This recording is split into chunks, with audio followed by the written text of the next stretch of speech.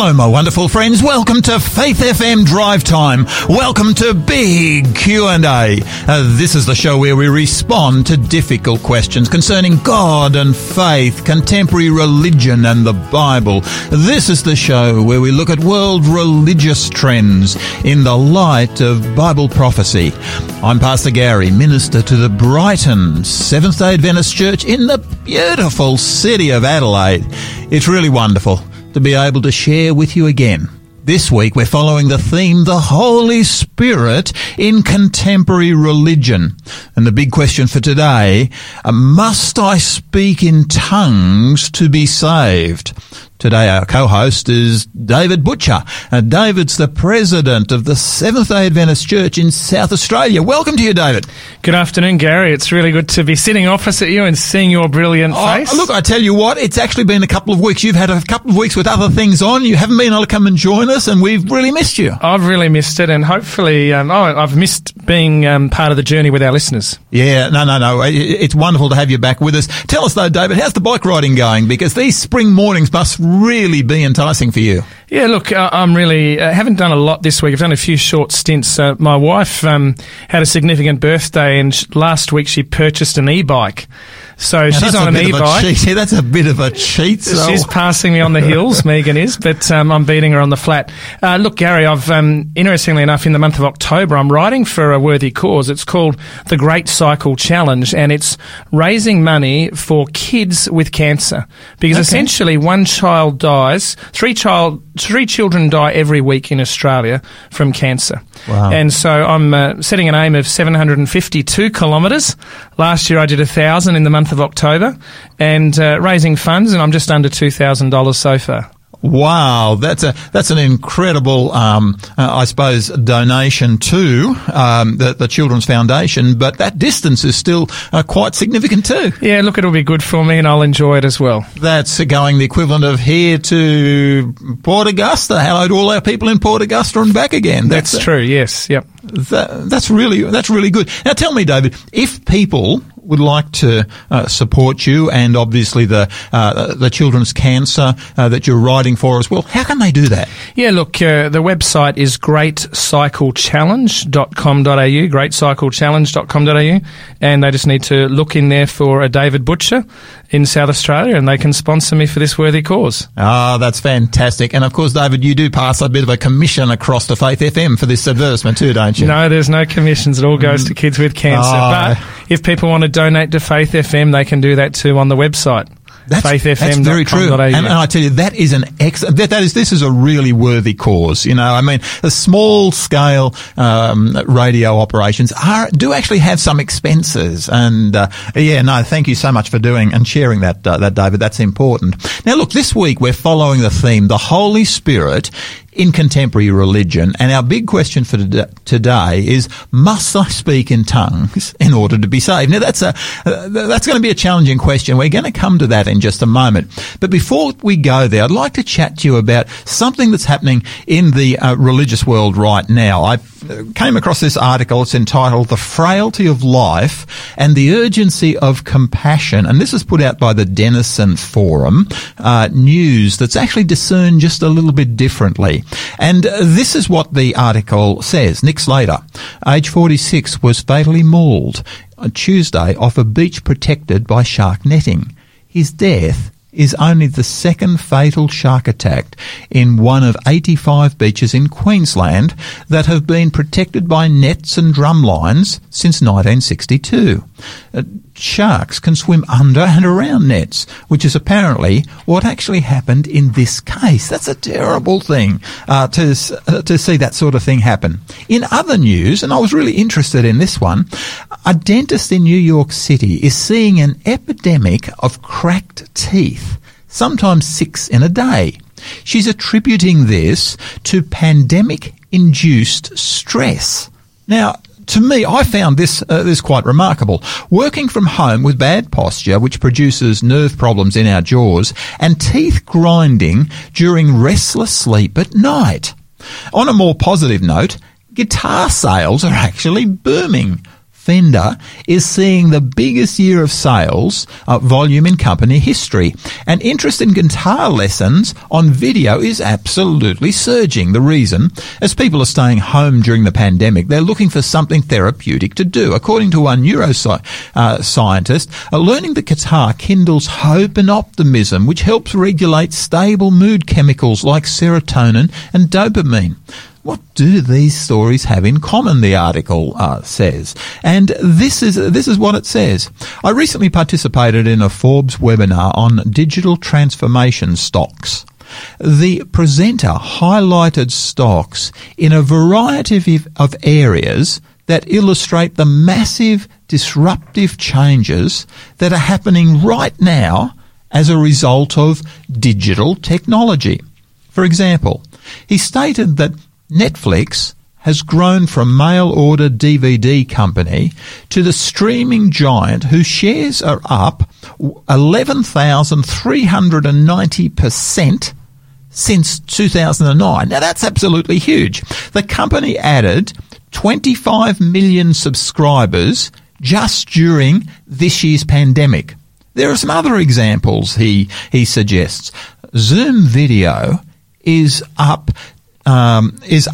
by 300 million users, with shares up 307% since last year. Teladoc Health shares are up 156% in 2020, and Peloton, the at-home workout platform, has grown 120% in just this year. Apple shares have grown 73% this year, and Tesla is up an astonishing 8,335% since its 2010 launch.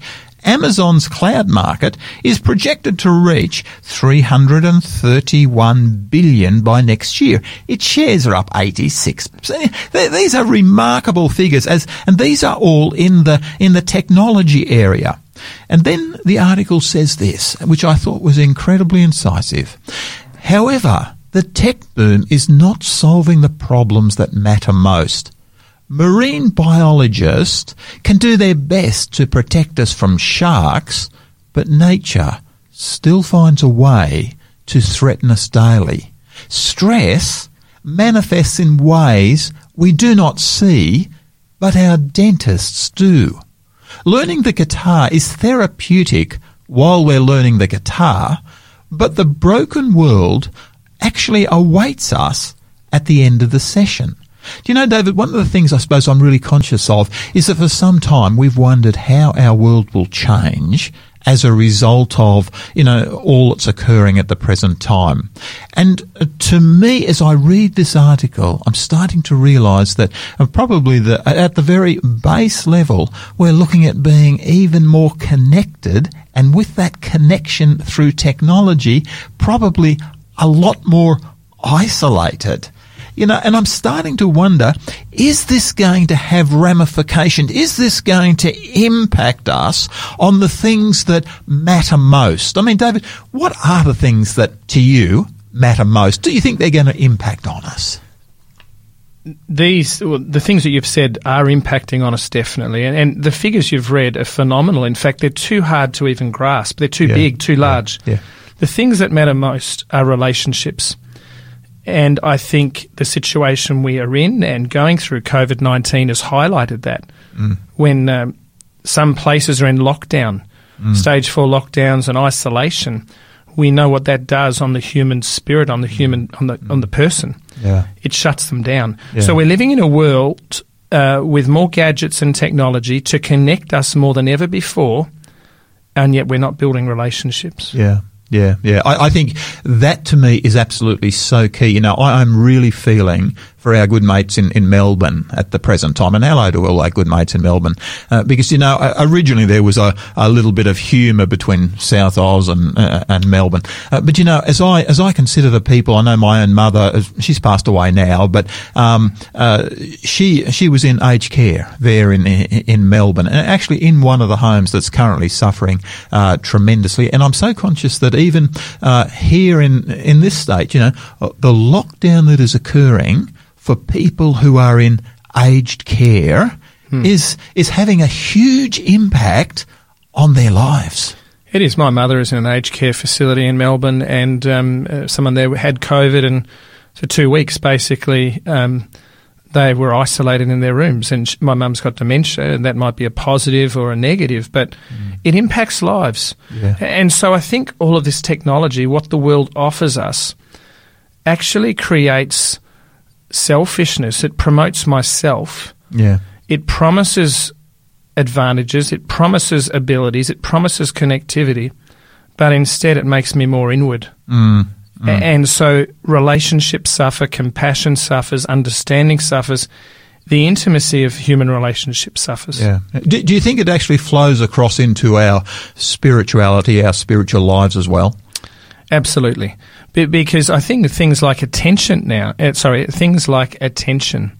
our attention span is shorter than ever before. Yeah. We've got so many things flashing and vying for our attention, so many things vying for all these things that our spirituality is often at risk of coming second or last. Yeah, yeah. In other words, it's physically possible for the technology to actually take the place of. I know for a short while there, some of our folks were really, breathing. It was nice to have some time at home. But we've just done a survey at our church, and the number of people who've actually responded and said, "Hey, it is great to be able to come back into community," is actually very significant. And that's what God made us for, didn't He? To commune, to have relationships together. Yeah. And I'm conscious that to be able to, have that relationship with our God as well, we often need to be able to bounce off others. It's when others can actually, when I can pray with others, when I can spend time with them, that I can actually often grow in my spiritual life. We both grow. And I think of, the animal kingdom. When an animal gets isolated, it often may become a target for other prey creatures. And so when we isolate ourselves, when we have the option to isolate ourselves spiritually, ultimately we suffer. Yeah. Because we weren't created for that. David, thank you so much for that. Look, we're going to come to our question in just a moment, but look, let's come to some music first. This is Anna Beeden, Unimaginable.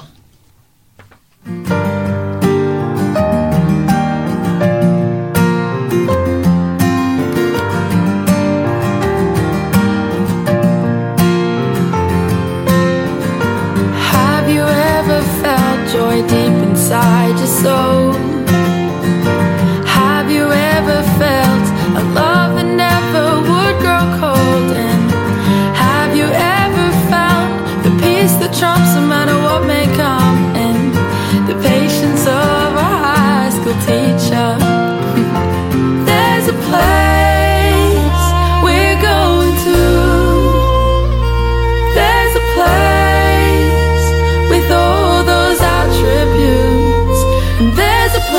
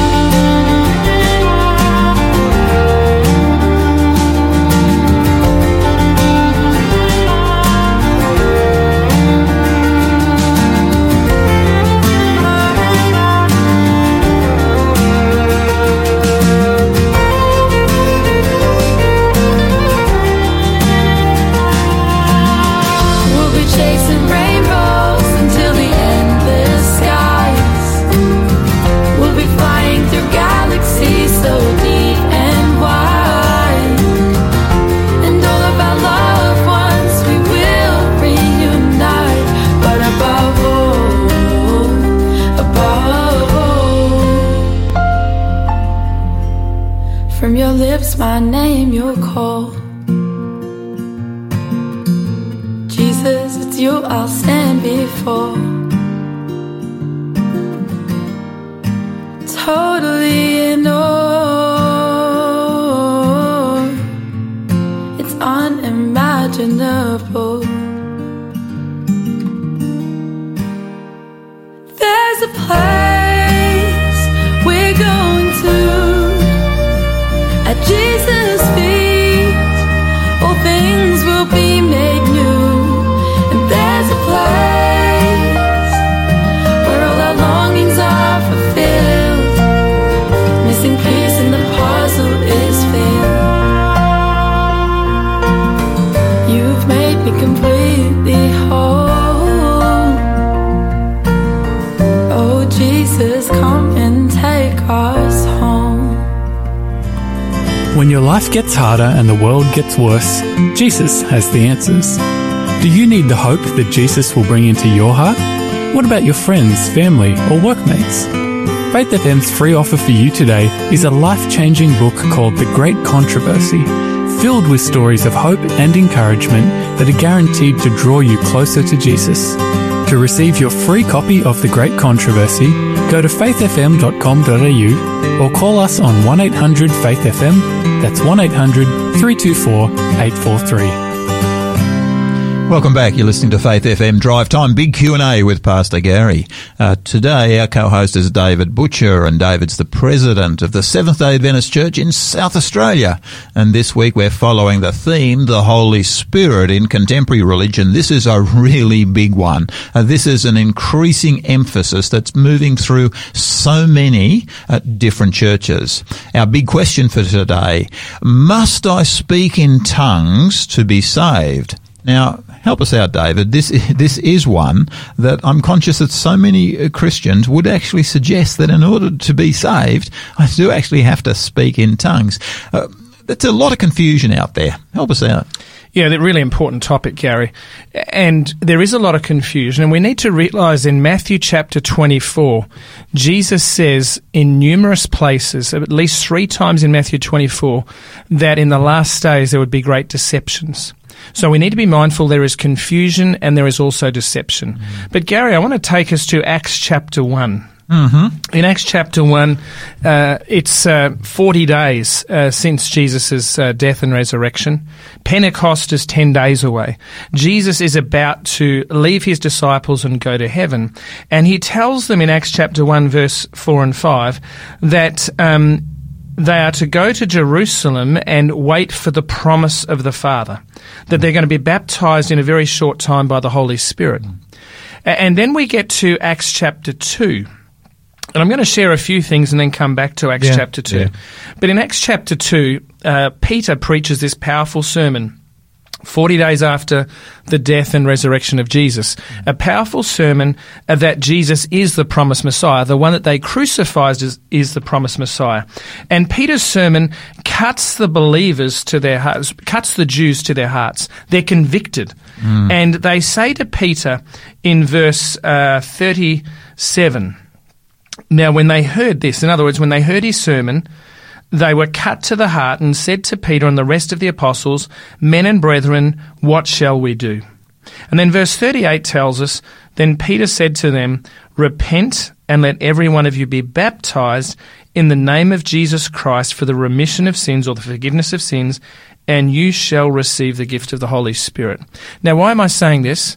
What I'm saying to you, Gary, is that the Christian church has a focus, and rightly so, on the outworkings of the Holy Spirit, the gift of prophecy, the gift of teaching, the gift of apostleship, the gift of healing, the gift of tongues, etc., etc.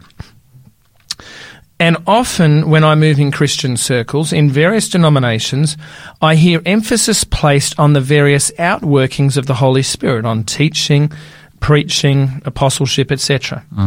But what we find here in Acts chapter 2, verse 38, Peter is saying that when they repent, when they're baptized, they will receive the gift of the Holy Spirit. So I want to suggest to you that instead of seeking a particular outworking of the Holy Spirit, speaking in tongues, etc., or prophesying, we should be really seeking the ultimate gift, which is the promise of the Father, the gift of the Holy Spirit. And then we shouldn't be desiring one gift above another. In fact, if we go to 1 Corinthians chapter 12... Yeah, no, this is a very powerful chapter, this particular one, because it really explains some of these things really well.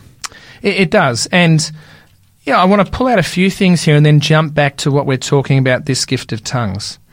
1 Corinthians 12, it says this in verse 4. There are diversities of gifts, but the same Spirit. There are differences of ministries, but the same Lord. And there are diversities of activities, but is the same God who works all in all. But the manifestation of the Spirit is given to each one for the profit of all. So in other words, Paul is saying it's the Holy Spirit that is the gift.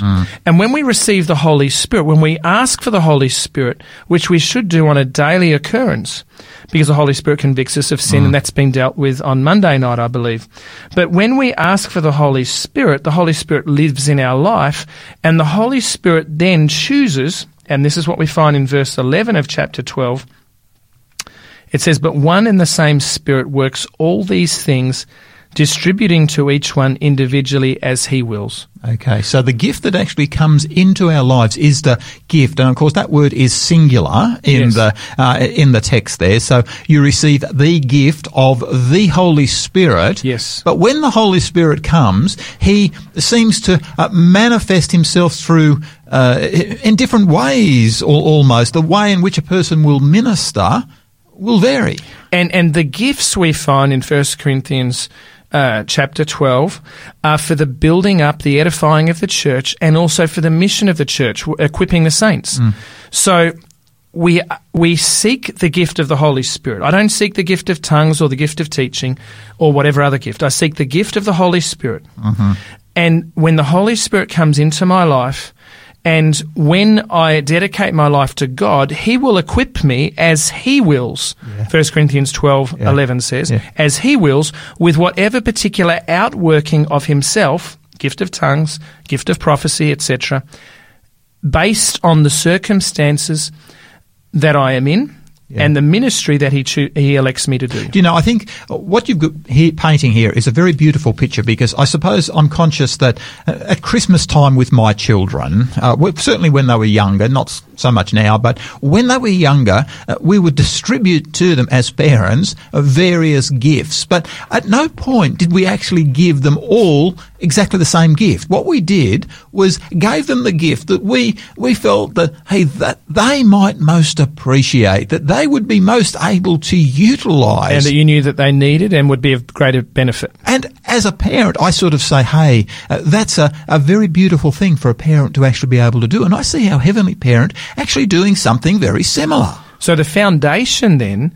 is to let the Holy Spirit, this is what Scripture teaches, give the outworking of himself. He is the gift. Give the outwork of himself in whatever manifestation, tongues, prophecy, whatever, as he chooses, because he knows what's best and he knows what's needed. Okay. So therefore, this is the foundation. Do I need to speak in tongues to be saved? Well, I think we've already debunked that. We'll go about... That's like saying, does everyone need to be able to work miracles in order to be saved? Or does everyone need to be able to preach a sermon in order to be saved? Or there are so many ways you could actually look at this, and we could say everyone has to be able to preach a sermon in order to be saved. But of course that would be nonsense. That is exactly right. And I think the last chapter of Mark chapter 16, verse 17 says this. Jesus is speaking, "And these signs will follow those who believe in my name. They will cast out demons. They will speak with new tongues. They will take up serpents, and if they drink anything deadly, it will be by no means hurt them. They will lay hands on the sick, and they will recover." Now, Jesus is not here suggesting that every Christian will cast out demons, that every Christian will speak in tongues, that every Christian will be able to pick up serpents and drink deadly poison and not be hurt. He's not saying to do those things. He's saying that the Holy Spirit will bring these outworkings through us as he wills at the right time and for the right opportunity. Yeah. And that's such an important point to actually emphasise. Yeah. So essentially, do we need to speak in tongues to be saved? The answer is no. There is no reference that Jesus ever spoke in tongues. I guess he did. He spoke in Aramaic and he could speak in Hebrew. But he didn't speak in what most modern people today would consider to be the gift of tongues. Just tell us, what is the gift of tongues then? Because, you're hinting at something here, but I'm still a little unclear as to what the gift of tongue, what is it? What is it? Yep. So let's go back to Acts chapter 2. Okay. So remembering ultimately that the real gift is the Holy Spirit, and he gives as he wills, as he sees fit. Acts chapter 2, we're now on the day of Pentecost, and this is where the Holy Spirit is poured out on the Christian church, on this group of believers. They are together in Jerusalem. They've been praying and worshipping for 10 days, waiting for the promise of the Father, the gift of the Holy Spirit. And then in Acts chapter 2, we have the coming of the Holy Spirit in his fullness. Acts chapter 2, verse 1. And when the day of Pentecost had fully come, they were all with one accord in one place. And suddenly there came a sound from heaven as of a rushing mighty wind, and it filled the whole house where they were sitting. Then there appeared to them divided tongues as of fire, and one sat upon each of them, and they were all filled with the Holy Spirit, and began to speak with other tongues as the Spirit gave them utterance. So the word tongues here comes from the Greek word glossa, and it simply means languages. So here in Jerusalem, it's this incredible Jewish festival, the festival of Pentecost. Jews have come from all over the Mediterranean area, the then known world. They've come to Jerusalem. They speak different languages. And the disciples, the Christian church is being birthed. The Holy Spirit gives the gift of tongues to the disciples to speak, which is the gift of speaking other earthly languages. And now we'll go about and show that, give evidence for that. Yeah. Let's see that, because this is important. We look at this from the Scriptures. So we read there in verse 4 that they spoke in other tongues as the Spirit gave them utterance. And verse 5 tells us, and there were dwelling in Jerusalem Jews, devout men from every nation under heaven. And when this sound occurred, in other words, the tongues, the multitude came together and were confused, because everyone heard them speak in his own tongue. Language, exactly.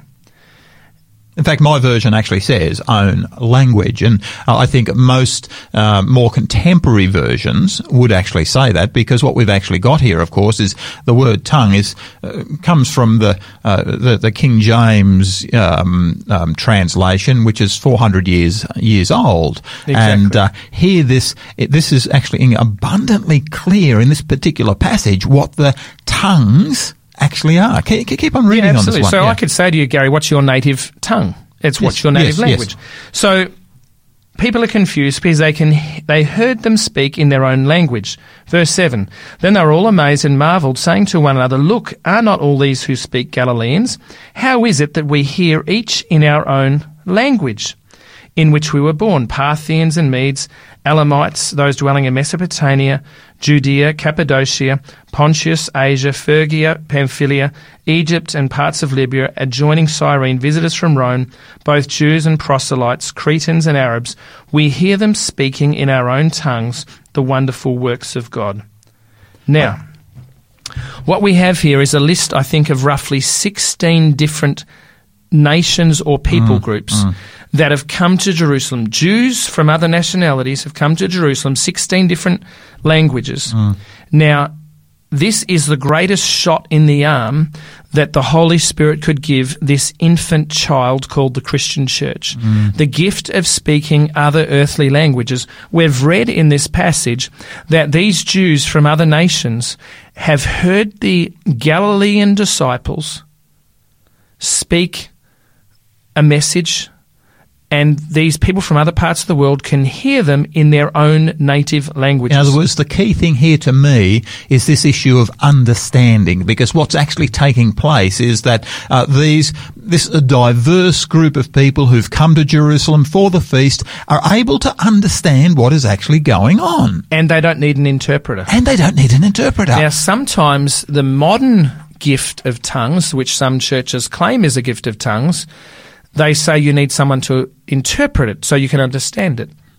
That is a misuse, or I would even suggest, Gary, it is not the biblical gift of tongues that is being used. Yeah. I actually had, David, a lot of people don't realise in ministry you have some very interesting experiences. On one particular occasion, I actually had a fellow came to me, and he was incredibly young. He was young. He was passionate, and he came to me and said, Pastor, I really appreciate your preaching, your teaching. He said, but the thing that, I know the Holy Spirit is with you, but can you speak in tongues? And I said, well, no, I don't speak in tongues as you would understand the tongues. And he said, Pastor, let me teach you to preach in tongues. He said, now what I want you to do is just start making sounds and noises, and it will take over. And I can teach you to speak in tongues. Now, David, that actually that made me very, very nervous. Would have troubled you? It troubled me greatly, because when somebody says to me that, hey, they're able to teach me something that in Scripture is actually referred to as a gift from the Holy Spirit, I'm sort of saying, hey, where is this actually coming from? And that was an experience that I long remember, and it really challenged my thinking on that particular occasion. So I want to say this really nicely, Gary. Right throughout Scripture, there is so many times a genuine truth. Yeah. And alongside that, very close and often very similar, is a counterfeit. Yeah. And I want to suggest that if we take ourselves to Scripture, that the biblical gift of tongues is clearly other earthly known languages. And and that's the thing that jumps out at me, because certainly as you move through the book of Acts, that to me I see incredible foundation for that particular belief. Certainly, this is the first time in Acts chapter 2 where tongues is actually mentioned, and here you certainly get it's very clear that indeed the tongues that are being spoken of here are the gift of a foreign language for the purpose of expanding the church in the early days of the church. So they were for a specific purpose, the gift of tongues. Yeah. As all the gifts are. Indeed. As all the gifts. So do we need to speak in tongues to be saved? Well, it's interesting. If you go to Acts chapter 6, we have the growth of the Christian church. And in Acts chapter 6, the church has grown to such an extent that they need some structure in place. And in Acts chapter 6, we have the calling of, or the setting aside of some men to be deacons, 7 men.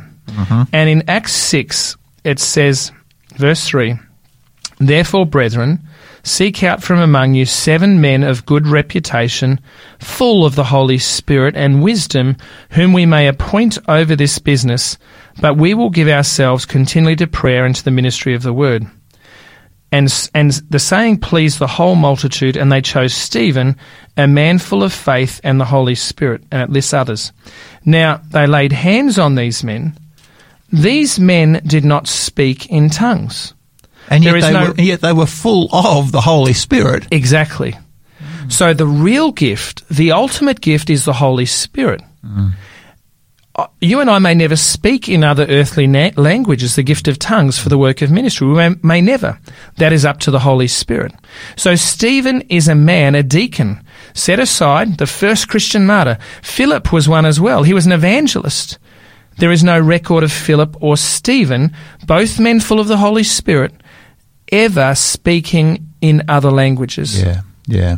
Yeah, no, and that is the thing I think it's important for us to realise. It's this gift. When it comes, it seems to, certainly you get revival on occasions, you get different people responding in different ways. Often there were some who received the Holy Spirit, and then the next statement is they arose and were baptised, and the descent of the Holy Spirit actually came in some occasions before baptism. That's exactly true. And really, I believe that's the case. Generally, that is what happens, because we should believe before we're baptised. When we believe and give our life to God, we're given the gift of the Holy Spirit. If we go to Acts chapter 9, verse 17, we have this incredible conversion story of Saul, this devout Jew who hated Christians, who persecuted them, who was responsible for many of their deaths, including he was party to the death of Stephen. He has this Damascus Road experience, a conversion experience. In verse 17, he's been in a house for 3 days, blinded, if you like, can't see, giving his heart to God. God is speaking to him, giving him time out to consider. Verse 17, God has called Ananias to go see him. And Ananias went his way and entered the house, that's where Paul is, or Saul, and laying his hands on him, he said, "Brother Saul, the Lord Jesus, who appeared to you on the road as you came, has sent me that you may receive your sight and be filled with" what? The Holy Spirit. Immediately there fell from his eyes something like scales, and he received his sight at once, and he arose and was baptized.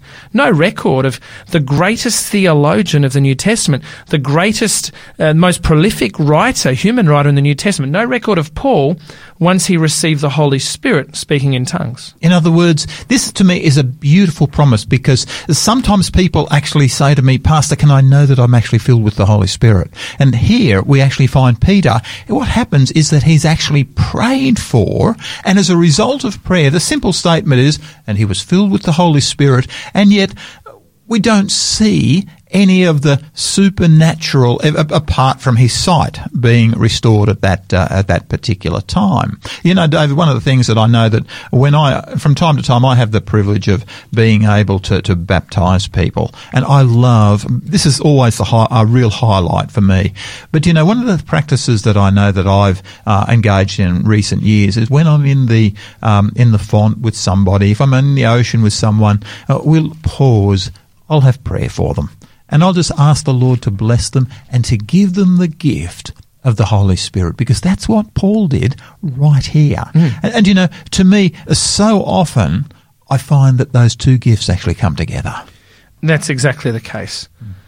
Hey, Gary, do you want me to take you further into the book of Acts? Yes, please do. Let's go to Acts chapter 10. And remember, the book of Acts is really the Acts of the Holy Spirit. Yeah. It gives us the model church, if you like. The early Christian church.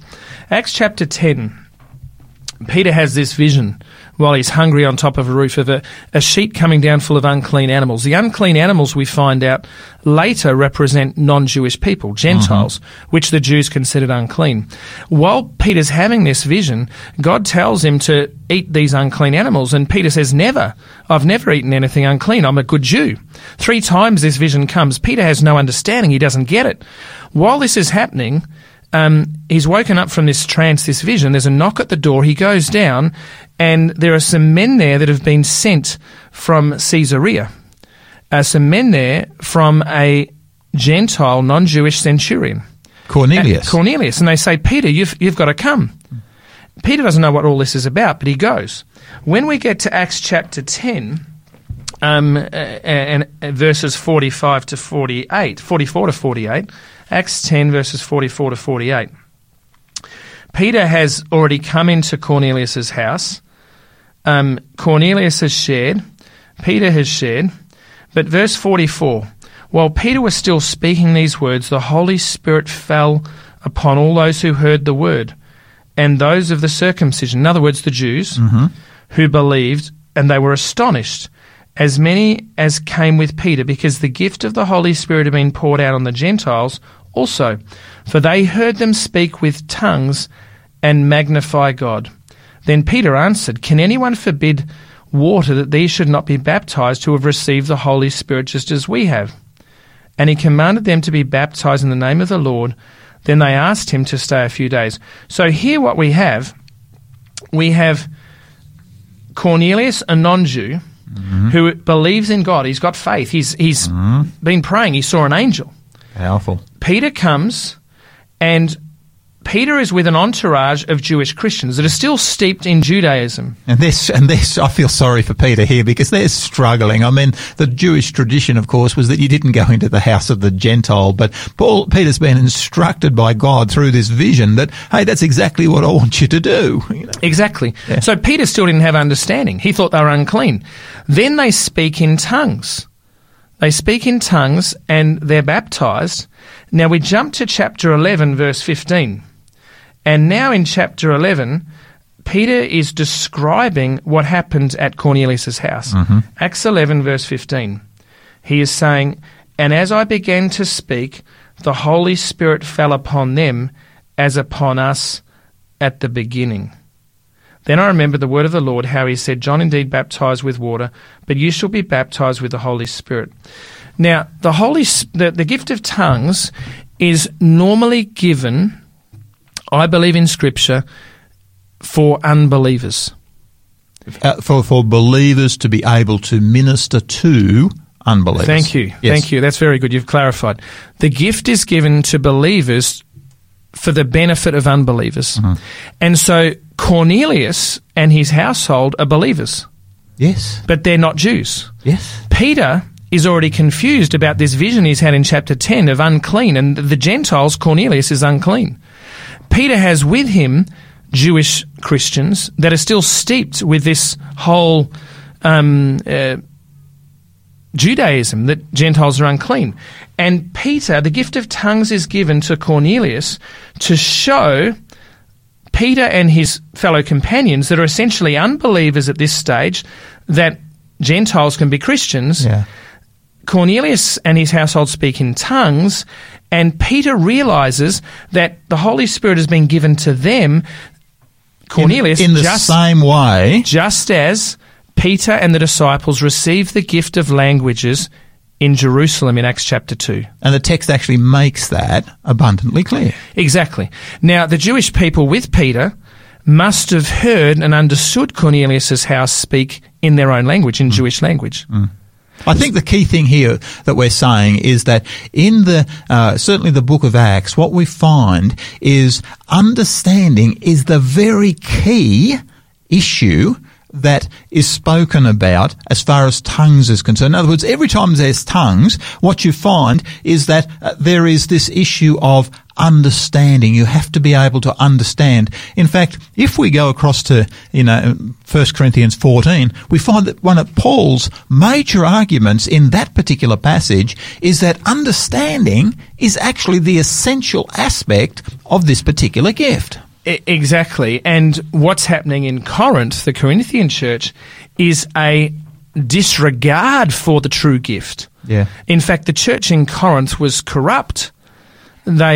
All sorts of things. All you have to do is read the first few chapters. Yeah, and that is something that a lot of people don't actually realise when they come to 1 Corinthians 14. The church in Corinth is going through some horrendous stuff. In fact, I challenge people occasionally to actually go and read 1 Corinthians when they say to me, look, Pastor, our church has got some problems in it. And I say, hey, look, so did the church in Corinth. It had huge problems. In fact, you can pull out about 5 or 6. There's sexual immorality there. People are taking each other to law courts.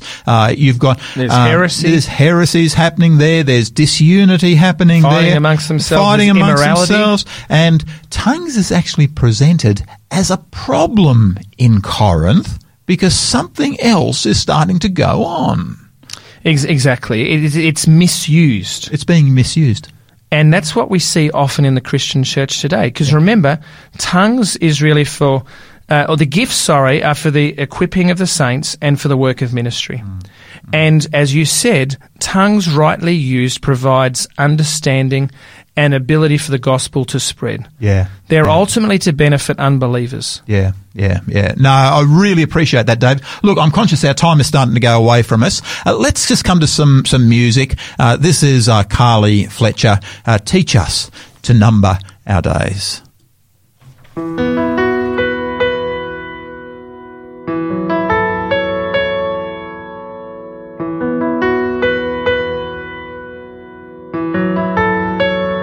We do not know how long we have to live our lives on this earth. Our lives may be 70 years, if by reason of strength, maybe 80. Only Jesus knows how long our lives will go. So teach us to number our days, that we may gain a heart of wisdom, leading others to the truth, growing closer to you. Lord, teach us to number our days. So Lord, we pray. Please take our lives. May we live each day for your glory. Order our steps and change our hearts. May our lives be full of your love. Only Jesus knows how long our lives will go. So teach us to number our days, that we may gain a heart of wisdom, leading others to the truth, growing closer to you. Lord, teach us to number our days. So teach us to number our days, that we may gain a heart of wisdom, leading others to the truth, growing closer to you. Lord, teach us to number our days. Lord, teach us to number our days.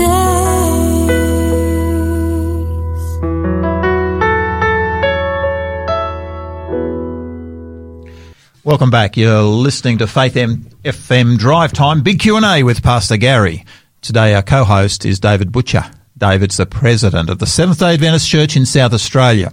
This week we're following the theme, the Holy Spirit in Contemporary Religion.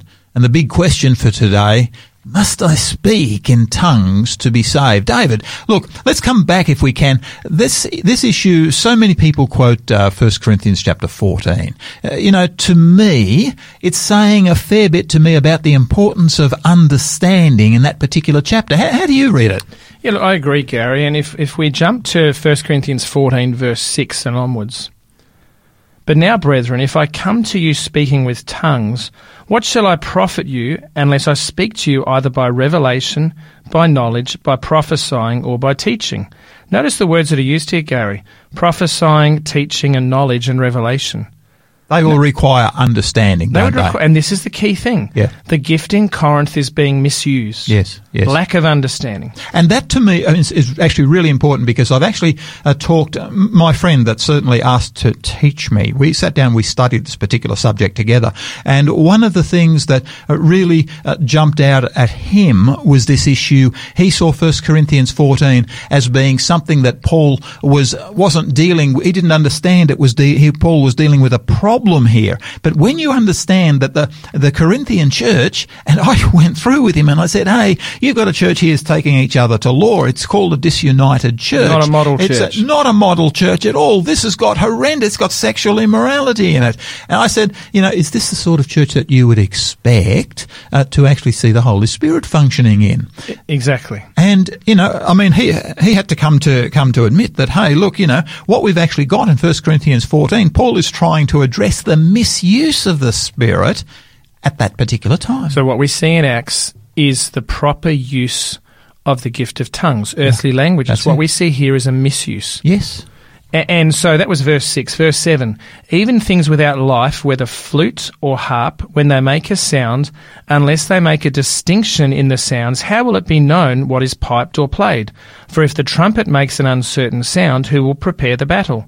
So likewise you, unless you utter by the tongue words easy to understand, how will it be known what is spoken? For you will be speaking into the air. Okay. And, David, that to me really does sum it up again, because what we've got here, where Paul in this chapter is talking about the importance of understanding that which is going on.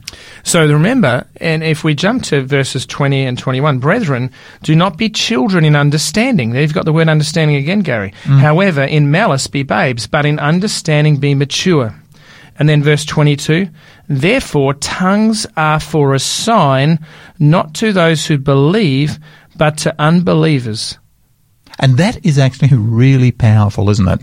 Because what we've got here, so often today, I hear people say, hey, tongues are actually a sign for those of us who are believers, to know that we have the Holy Spirit. Whereas Paul turns around and says, tongues are for a sign, not to those who believe, but to unbelievers. Why is it a sign to the unbeliever? Well, the unbeliever actually hears something in his own language that the other person hasn't ever been trained or equipped to be able to speak in the other language. And then he's able to understand. And then he's able to understand the gospel. So the gift, the outworking of the gift of the Holy Spirit of tongues is to help establish new believers that don't know the language we speak in the teachings of God.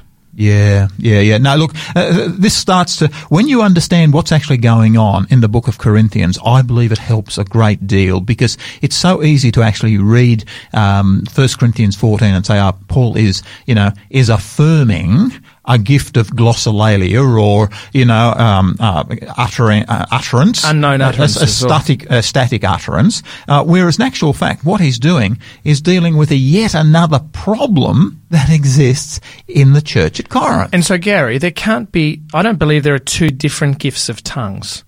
No. The Bible doesn't contradict itself. No. The book of Acts makes it very clear it's the gift of other earthly languages. That's exactly. So when we come to Corinthians, as you rightly say, we're dealing with a church that is in turmoil. Yeah. And Paul is trying to sort out problems, the misuse of this gift. Yeah. I would actually say so much of the glossolalia that we find today is actually a huge deception. I've no other way of putting it. And the reason why it's so dangerous, I believe, Gary, is because it ties the emotions. And when people have experienced it, they're certain they've got this gift of the Holy Spirit, the gift of tongues. Yeah. And yet our feelings and our emotions can deceive us. They're important, but they can deceive us. And Jesus in Matthew 24 says, beware of false Christs, false prophets, and of deceptions. Yeah. And increasingly, the day and age in which we're living today, I'm so conscious that is becoming incredibly real in the religious world. I am frightened for the condition and the position of the religious world that we are seeing today. And it's going to be more and more about my own experience or that person's own experience instead of thus says the Lord. Yeah, and in fact, in just this weekend, next weekend, I'm actually going to be preaching on some of the issues in the Christian world at the present time. They're actually quite horrendous when you sit down and actually look at them. So, Gary, where are you preaching? Tell us the location. I'm preaching over at Brighton Seventh-day Adventist Church. It's the one that's Amelia Street over in the Hove, here in Brighton. And we've actually got a 10 worship service series. We're going to be talking about the End times, 11 o'clock at the Brighton, Amelia Street, the Hove.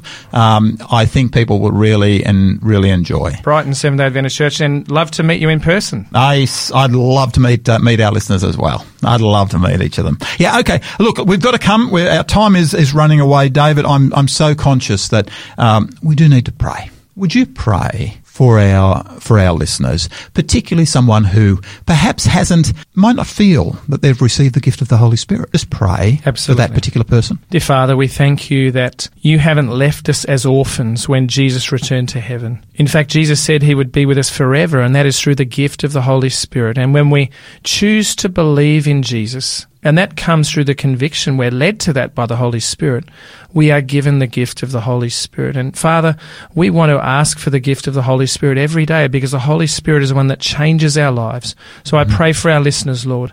We pray that we will realize that the ultimate gift is the Holy Spirit, that we don't own any outworkings of that gift, but the Holy Spirit gives us outworkings as he chooses, as he wills, as is needed. Bless our listeners, Lord. May we stay true to your word in Jesus' name. Amen. Amen. Thank you, David.